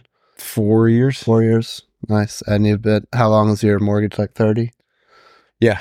They're the ones, it's the one right now. I think I have 25 left on it, because I'm not paying anything off like sooner. Mm-hmm. I have everything dialed out perfectly where it makes me that $1,000. And dude, like I said, duplex or triplex if you can. Yeah. If you can get a triplex, which is 3 apartments under one roof. Do you have one of them? Fourplex. I have a tri and a duplex. Yeah. So those 5, I make 1,000. But the thing is like your mortgage is always going to be predominantly what's taken out of that money that you're going to make. Yeah. And you have to be able to pay it off. Here's the thing. Crazy story. I was still in the Air Force Auxiliary when this happened. I was only 17 years old at the time. And, no, I just lied about that. I was in the service. I was in the Navy when this happened. And this guy, the reason I thought it was Civil Air Patrol was because this guy at this airport on an Air Force base, they had an Air Force Auxiliary squadron run out of that place. And I seen the pictures of it. And I was like, oh, I used to be in the Air Force Auxiliary. And I got to talking to this guy because he was like a part of it. Mm-hmm. Middle of nowhere in Colorado, this airport, one little terminal hangar on a military base. And we're just waiting on a flight to come in to pick us up to take us back to Magoo, the Naval Air Station in California. And I'm shooting the shit with this guy, and I'm like, "What are they paying you to be in this little terminal to sit behind a desk, read newspapers and whatever other magazines you got? Like, what?" I'm like, "If you don't mind me asking, like, what are you doing?" And he's like, "Dude, I retired young." He's like, "I do this because I like planes and I want to do it." Yeah. And he goes, he literally told me, he goes, "If you don't mind," he goes, "I'll tell you how to do it." He goes, "Cause you got time on your hands. This flight ain't coming for another hour and a half." I'm like, dude, I pulled up a chair. I'm on the other side of this thing. This is what this guy told me. He said that exact thing. He goes, "People mess up when they buy single family homes and try to rent it, because the second that a person moves out, it happens all the time. People's lives transition. People want to buy a home and not rent. That happens all the time." He goes, "As soon as that person leaves and you have a single family residence," he goes, you lose 100% of your residual wages that are coming in." He goes, "So what you do want," he goes, I personally got rid of everything else that wasn't a triplex or a quadplex or greater. Because if one person moves out, if a quadplex, he goes, you only lose 25%. Yeah.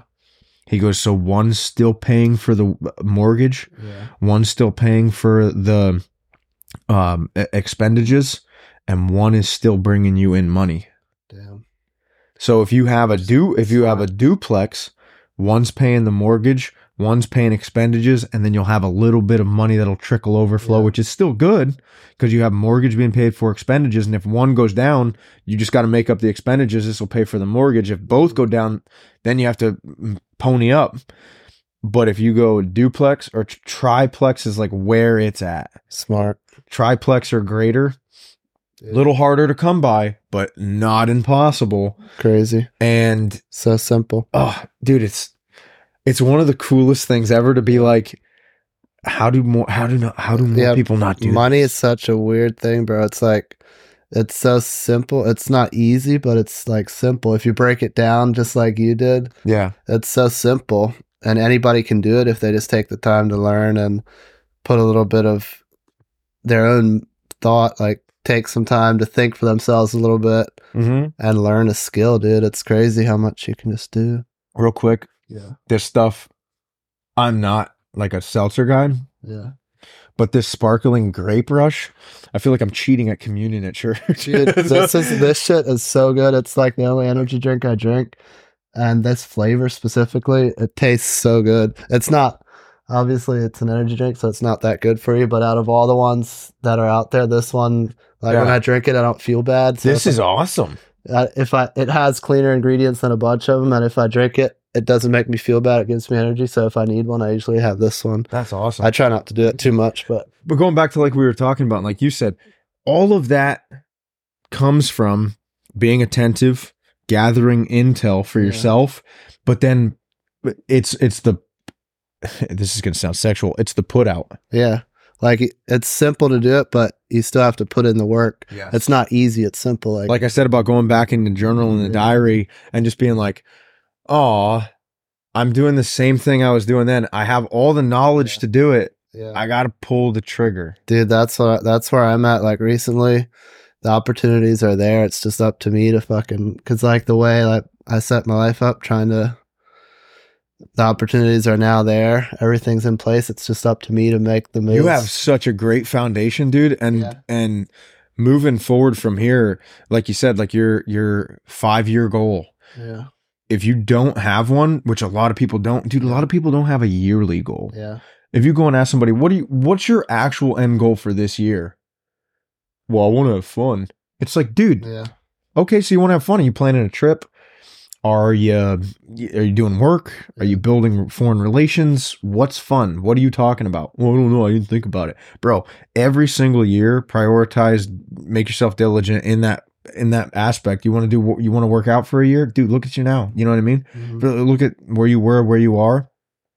You want to do music? Same thing, dude. Yeah. You want to make money? Study money. 5-year plan. Start brainstorming and be like, okay, I want to be this good of a singer in 2 years. I want to have my first rental property in 3. And by 5, I want to be at a place where I take this and I duplicate. If this works out good, I want to duplicate this plan and move on here. So I'm going to start with right now building finances and working on singing until I get to this point. Then I'm good on the singing part, or I'm like way better. I can start building from there. And then I'm switching and taking all this money that I took. And now we're going to work on stage 3. Yeah. Phase 3 is buy property. See how that works out for me. Still working on singing, still working on buying a property, still working on singing, but buying another property. And then between here and here, between year 3 and 5, your financial freedom just went up. So you can spend more time singing. You're doing whatever else you want. Crazy. And snowball effect, dude. Yeah. You really sit back. I know all this, and I've like done it, and I'm like, why haven't I snowballed this? It's crazy, dude. If you just plan it and take a little bit of, because for me, I'm a very impatient. I like everything now. Yeah. Just how today's generation is. But if you just take a little time, plan it, and have patience. You won't have it now, but you'll have it if you do it consistently. Yeah, dude, amazing. Sound mind is probably what I think this entire conversation kind of is wrapped around. Having a sound mind. Yeah, dude. It's like, I think it all comes down to, like, for me, where it all started for me was when I was forced to think for myself. Like, your whole life, you just go about, you do what your parents tell you, then you go to school, you do what they tell you in school, then you get a job, you listen to your boss. Right. Most people grow up never even thinking for themselves. They just kind of go through the system and live life the way they're. That's one of the biggest reasons I got out of the military, is because, so initially I was going to just transition into special warfare, which was my initial plan. But my ASVAB scores weren't high enough at the time for me to be competing with the other guys that were in that, because it's right after they killed Saddam Hussein, and everybody wanted to be a Navy SEAL. Really? So that they only have so many contracts a year. I think it's like 1,500 a year, maybe not even that many. But imagine the entire nation is fighting for 1,500 slots. It's very competitive. And I didn't have it, but I was like, okay, I'll sign this contract. My life was like not unraveling, but I knew where I wanted to go. And I'm like, I have to take a different route, but I'm going to start going down this road. Yeah. So I went in Fleet Navy. I did combat engineer, CB in the Navy. So I did construction while I was in contingency construction. And I'm like, I'll shine in this field because I've done construction my whole life.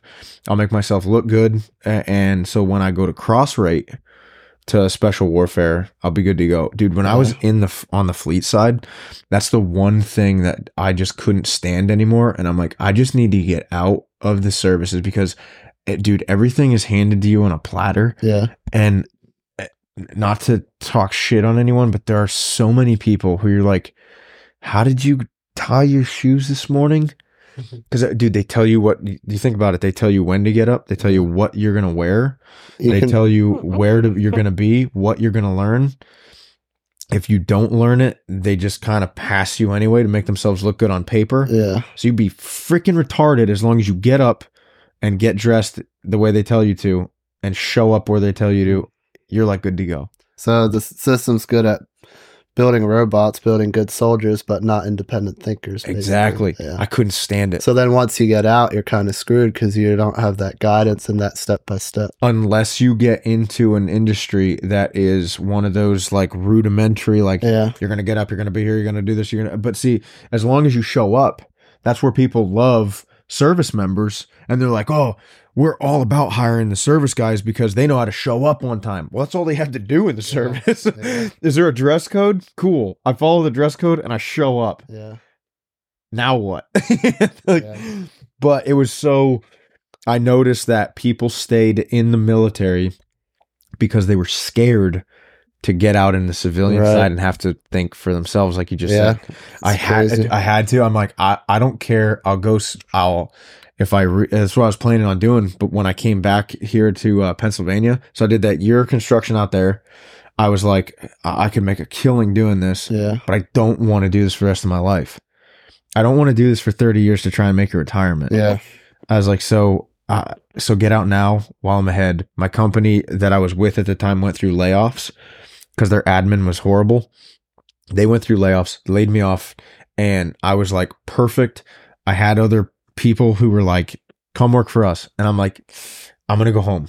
Yeah. I'm going to break everything down. I'm going to get back into a workout routine and I'm going to go spec warfare. Like that's the next road I'm taking. I already made up my mind. Moved back here to help my dad move and stuff. And then COVID happened and it shut all them plans down. But that's where the whole, like, I was like breaking the mold. I was like, I got to do what I want to do. And it had to be growth. So how long were you in the military? 5 years active duty. 5 years. And, so you just got out like 2018. Okay, it's not. Or no, I'm sorry. It was the beginning of 17. And then have you been doing your own constructions thing since then? No, after I got out, I worked for that Alpha Construction out of Los Angeles. Oh, okay. I was the assistant superintendent there. So you moved to California right after you got out? Yeah, well, I was there. I was stationed in California. I came back on a bit of a break between my terminal leave when my contract with the military ended, and then I went out and just started right up there. Yeah. So I did that for a year. I tried something in Southern California with a security company because I thought it was going to be cool and I was going to be not necessarily a part owner, but the guy wanted my military background, my professionalism, and I wanted to grow. And he told me he wanted to grow his company. Yeah. And I was like, I'm your guy. I'll go award contracts and get contracts for you for these other, established facilities. Magnaflow, mm-hmm. the people that make the exhaust, they're like custom exhaust. He had a contract with them, huge contract, dude. You have a guy sit at a gate and regulate traffic and trucks coming in and out. That's it. And he made boatloads. Wow. Boatloads. I'm like, dude, if I award you these contracts on these other big facilities and stuff here to manage their warehouses and stuff and be the security for them, I just want a percentage of each contract I award your company. And he's like, yeah. And then that never came to fruition. I was just a glorified gate guard. And I'm like, that's not going to work out. Yeah. So then I came back home. COVID happened. So during that time, I was doing construction for a couple other guys. Worked for my Uncle Nick and his excavation company there for a bit. Yeah. I was just floating because all I was doing was helping my dad move, keeping my head above water, paying a little bit of bills that I had. I had got those apartments and stuff when I'd come back on that terminal leave mm-hmm. from the service. And then, so I had that money coming in. I was, like I said, just kind of like floating through, working out, spending all my time getting if you want to get in some incredible shape, dude, I'll send you they're called PST, physical standard test workups and workouts. Yeah, I did. Dude, I'd love to see where I'm at, like could test myself. Absolutely. Yeah. You'll have to find a pool or something. Yeah. If you aren't good at swimming, I'll make it your new favorite exercise. Yeah. I'll literally come down here and teach you. I like swimming. I'm not like super good at it, but I always like swimming. Yeah. I will, dude. I love it. Yeah. And it's like the best workout for you. Yeah. Honest to God. It is. It puts every single part of your body in through. You're pulling yourself through water using your legs and your arms. Absolutely. For propulsion. It's sick. But everything else, but like the swim times and stuff like that, if you put yourself on a good pace like that, dude, honestly, what I found out is you won't be the most jacked guy, but you will be, for your build, the strongest you'll ever be. Okay. Yeah. It is really that nifty. makes sense, because it's not like there's certain ways you can get bigger and not stronger, or stronger and not bigger. Depends how you look. Yes. And that would be one of those where it's like using strength, but it's not necessarily building. That formula, it basically takes out the key components of an individual. So they're not like in a weight room, like how much can you bench? Yeah. They're not how fast can you sprint? It's like the perfect combination of different body exercises. So you do sit-ups, push-ups, a 1.5 mile run, and push-ups, sit-ups, pull-ups, push-ups, sit-ups, pull-ups, and a 1.5 mile run. And in the beginning of this, you start with a 500-meter swim.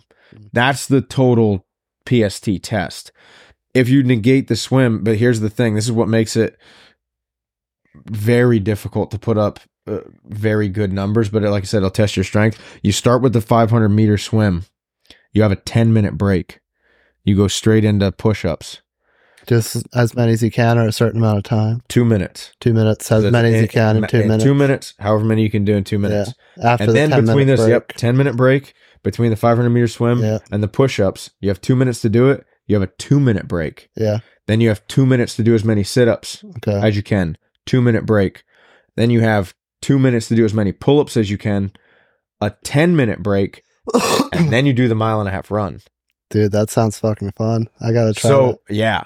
So when you get done with the swim, trying to put a good time in, these guys are, I don't know how true it is. I know a lot of guys are good at swimming. Yeah. Better than me.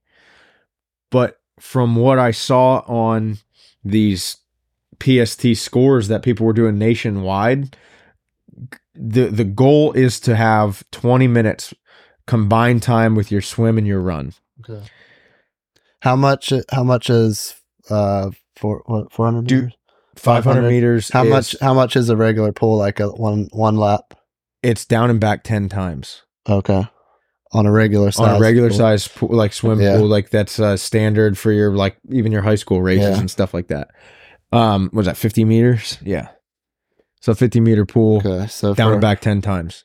For 1.5 miles, that would be like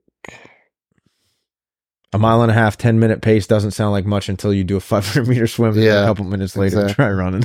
So yeah, I could definitely get 1.5 miles under 10 minutes. But there were people. I'm looking at this list, and the top tier guys are like between their swims and their run times coming in at like 13, just over 13 minutes. Mm-hmm. I'm like, how are you doing a swim in 7 and running 1.5 miles in under 7? Yeah. After doing all this, I'm like, I'm not the fastest guy. I'm not the strongest guy. Yeah. I'm like, but I gotta see this. Like, I love it. I love a good challenge just to test myself, see where I'm at. So I'm super curious, because it's been a while since I've done something like that. I did, one of the coolest things I ever did was run a half marathon. Okay. That was a couple years back, but I didn't really train for it much. The longest I ever ran before that was probably 7 miles-ish, half marathon 13. The coolest thing about the workups, though, like I'm talking about, is so the PSTs, you have to take 1 a month. Mm-hmm. So it'd be 12 a year. But then the rest of your workouts for the other 3 weeks are nothing but like bodybuilding and some weightlifting exercises to make you better in all of those strength fields. Yeah. To make your run time better. You're going out there and you're doing every sprints month. You're trying to get a little bit better. Exactly. And to be honest, I mean, when you're talking about being in the best physical performance shape that you can be in, yeah, that's for sure 100% the way to go. I wasn't the biggest guy, but I've always been like strong. Dude, I can't tell you how good I felt in 2019 into 20 when I was doing like that workout schedule. Yeah. And because I was doing it before, when I was 18 years old to prep, because I was trying to get into spec warfare back in that day. But I really just got into my growth spurts and stuff where I was actually starting to put on muscle and, be able to grow in that realm. And I was really new at the whole working out thing. Yeah. So especially swimming, like I had to teach myself all that. So waiting all those years, working out all those years, gaining all that knowledge, and then doing it when I was like 26, dude, I felt invincible. Yeah. I definitely feel the best when I'm, like you can work out and get big, but there's a difference between that and being in good shape, like running. So I always try to do some, like there's hills at my gym, hill sprints. Oh, nice. I do the Stairmaster, like 20 minutes climbing stairs, hard stairs, because that's real good. And then I go for a walk, things like that. And I also run sometimes, like just go on long runs. But I always feel better if I'm doing more of that kind of stuff, rather than being able to move your body yeah. at different paces, pushing yourself, making yourself breathe and sweat. Do that a little bit each day. It's good for your mental health.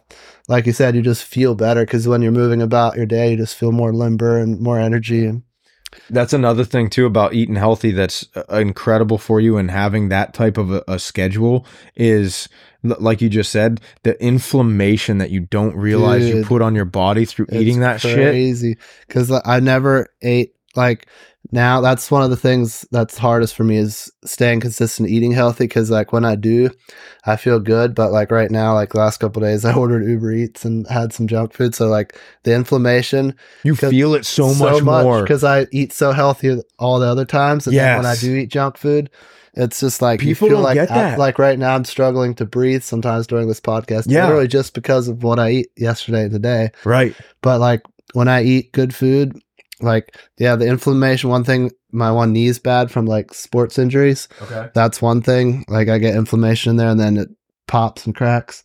But just like my face puffs up a little bit. It's crazy, dude, how much you notice it when you eat healthy all the time and then you put certain things in your body, you feel what they actually do to you. My knees used to crack all the time until just randomly, like I said, when I seen that article of like 20 some different, not just foods, but like 20 different carriers of foods were banned in other countries. When I went down that rabbit hole, like probably just about 2 years ago, I came across that and started diving into this and like changing up what I was intaking and stuff. But predominantly, dude, the littlest things. Like I'm not even a freak about it. It's just like, I learned it's more about what you don't eat, literally. Right. And just avoid certain things. Yeah, literally. And each person's different too, so like you just got to learn how your body reacts to everything. Right. But my knees, like you just said, my knees would crack. Yeah. Dude, it sounded like I was breaking sticks when I'd walk up steps sometimes. Yeah. And just over the course of the 2 years of me cutting back, you think that it's not going to hurt. You buy a box of Pop-Tarts and you eat them throughout the course of like a week, and you're like, bro, you see what's in Pop-Tarts? Yeah. You look into that? See if you'll ever eat it again if you just look at what's made in those things and what you're intaking. Crazy, dude. Because it's like it takes. I saw this thing, and I'll never forget it now that I've seen it. Like I said, when I went down this rabbit hole, this lady, I see another video of her. I'm gonna send it to you because she has so much good stuff on nutrition. Yeah. But she's like, if you eat cleanly and just like straight clean food, she goes, for your body to completely get rid of all of the junk in your blood that your body's built up in fats, she goes, it takes 2 years. She goes, and you wouldn't believe how easy it is by that one cheat meal a week, how much longer it prolongs that process. She goes, so 2 years without one cheat meal, eating clean, completely clean, for your body to get back to basically a 100% non-inflammatory, non-toxic state. Damn. 2 years, no cheat meal. She goes, you take that cheat meal, you eat that one box of Pop-Tarts, you go and, have that one happy meal every week and reward yourself with these vegetable oils and seed oils. Yeah. She's like, you take that 2 years, she goes, you can make it 10, you can make it 12, you can make it 15. Yeah. And I was just like, that blew me away. I was like, whoa. That's one thing I got to get better at, is because like I get on runs where I eat good for like a month and you feel amazing, but then I'm just like, for me, you feel so good, you're like, I'm good. Yeah, that's just, I don't know. For me, food has, it's always been a Milkshake time. problem. I just love indulging. Food is like my biggest addiction, honestly. I just love indulging in and it's not just a little bit. Like if I go in, I just like, oh, like I always tell people I'm a 450-pound sumo wrestler hiding in this body. Literally, bro. I could be fat so fast, so easily. I think from all the years, so the Air Force Auxiliary, it's an extended branch of the Air Force, and they're most known for their search and rescue teams. And you can join that at 12 years old. And great program if you ever have kids and you want to make Spartan babies, but not have the military indoctrination to its fullest extent, where you're not bound to a contract. Bro, throw them in that. They'll go through boot camps. They'll go through leadership schools. Yeah. They'll go through, you can put them through all the different, I went through so many, it's called Hawk Mountain Ranger School at Hawk Mountain itself. And that's a search and rescue training school, outdoor survival. That bolstered all that stuff. Like I've always been like an avid hunter since I was really young and stuff. But dude, you want to talk about survival skills from like that age on? But going through all of that, and knowing all that information from that young age, I started in this like military mindset from the time I was like 12 years old, and coming up through that. And dude, I can't tell you how much that benefited me throughout the course of my years and stuff.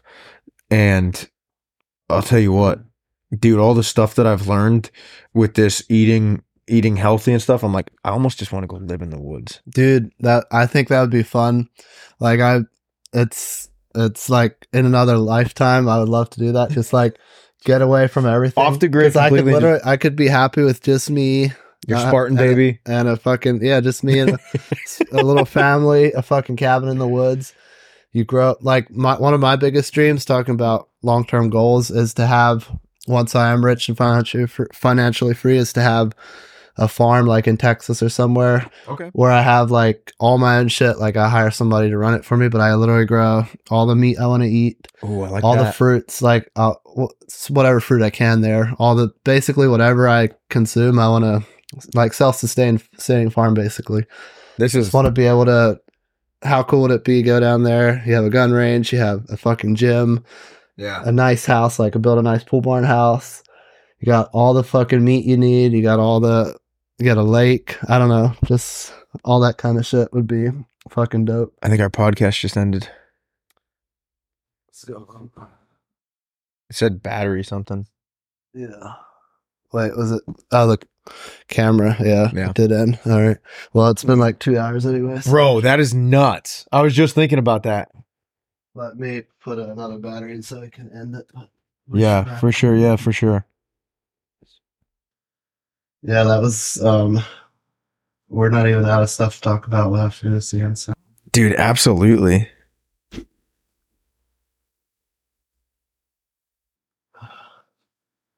I never went it's been like 2 hours. I never went that long before. Now I know how long my battery lasts.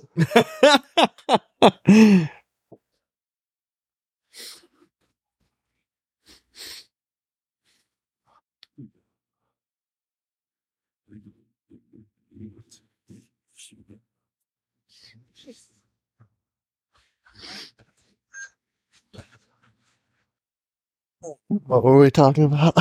You were basically explaining how you want to make. Oh yeah, the farm. Texas. I want to have a self-sustaining farm. You do know that you have to be kind of careful. This is where I'm trying to make America as free as it should be, is because that's exactly what those guys at like Waco, Texas were doing. You ever hear that story? No. So they made their own community, and they had like this walled community, and all these families and stuff. It was self-sustainable. They had their own school, they had their own gyms, they had their own farms, they had their own animal, their own livestock, and everything like that. Yeah. And the federal government and the UN closed in on these guys, surrounded them with tanks, and like we're basically telling them like, you have to disperse and disband. And they're like, why? Yeah. We own all this. And they're like, well, I won't go that far. I'll just keep no, I'll make America free again, and then you do it. Yeah, you do that. But that's interesting. I didn't hear about that. Yeah, dude, look up Waco. It's pretty crazy. But they'll try to make it sound like it was like this weird cult, but I just think it would be the coolest thing to be able to know exactly where all my food comes from. You know? That's it seems so simple. Yeah. And if I have money, I literally can just buy a farm, buy the animals. That's very true. Not a big deal. Build whatever I want on it. I'd love to have a farm in Texas, place in Florida, place in California, and a farm here in Lancaster. And then fruit trees in Florida, cows in Texas, whatever. I like where your head's at. Yeah. Those are really good. Well, there you go. There's your 5-year plan. Yeah, that's probably more like a little longer 50? than 5, but I do have goals like that. Yeah, That's awesome. The little bit in between stuff I need to figure out a All little bit. being of a sound mind. That's all it takes, man. Yeah, and the main thing is I've learned is all I can do is try to be the best version of me that I can be. Work on my inner self. Work on me. And then the better I am, the easier, the more I can do.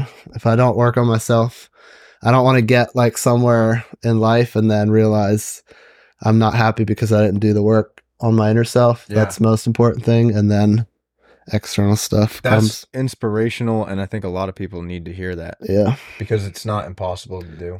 Yeah, the only person that really knows you or that can really know you is most people don't know themselves, but the only person that can really get to know yourself is you. But you got to spend time with yourself, writing, being in nature, off your phone, spend time with yourself, get to know yourself so you know exactly what you want to do, what you're trying to accomplish in life. So that's what I've been trying to do. That's such a great place to be. Yeah, man. What a great talk. Dude, it's been awesome. Thank you so much for having me on to have you. The show and stuff, man. Cool stuff. We got to do it again sometime. That was a good talk. Definitely. Longest podcast I've done yet. Still could. So down. We Sorry could talk. You have to go over all this 2 hours of footage. Watch could later talk for another 2 hours. I probably won't cut anything out. I usually watch it through once, make sure there's nothing I want to cut out, make sure everything flows smoothly, and then just, so yeah, That's I just have to connect like the ending, and I have to process the audio, put all that together. And then Sweet a deal. 2-hour video takes a long time to upload on YouTube. Let's go have some fun somewhere. Yeah, bro. Oh, I gotta like do the start of the pod too, because we just kind of. By the way, yeah, we just went into it. I didn't like go right even ahead. Introduce you or anything. So there we go. Yeah, that's kind of true. I'll probably just like cut this part and put it in the front. But sounds good. Anyway, sounds good. What's up, guys? Back today with another podcast episode. Today I have my good friend Jade. This is DJ Amos. Jay Goodtime, as they call him. Good to have you, brother. Good to have you. Thank you for having me. So I know you through Garrett, right? Yes, like we a couple met years ago. We met HMAC. We had a show. I was DJing. You were opening for Garrett. Garrett was playing. A couple of our other friends were playing. Yes. So that's how I met you. I literally just thought about that today too. When I was like, because I'm going back through and I'm like, how did we actually meet? And I remember that you were DJ in that show. That was really cool. I met all you guys. Yeah. At that exact point. And then since then, you've kind of been around in our friend group here and there. Yeah. Line dancing. And I'm grateful to have built this friendship with you. And no, like I said, you're a cool guy to know. We have a lot of similar, like we found out, we have a lot of similar interests in construction and can definitely relate on a lot of levels. I love finding people like you won't always find people. I don't really care about finding people that I agree with. I don't know, like on all platforms. Like everyone's going to be different, but we can relate on a certain level of like, you know, you want to be the best version of yourself. I want to be that type of thing. If I can find people who are trying to be better people, that's just like it's all common ground at that point. Then that's people that I can fuck with. So yeah. No, man, it's been great. That. We got to find somewhere, go out tonight and have a good time. So for sure. Yeah, bro. It's been cool, man. We're just going to shake first. Fucking shake. And then we'll pound it. You got it. All right. Anyway, about that like-minded stuff. Yeah. Some common ground. Not too much. Fuck yeah, bro. Oh, good stuff. 2 hours and 4 minutes.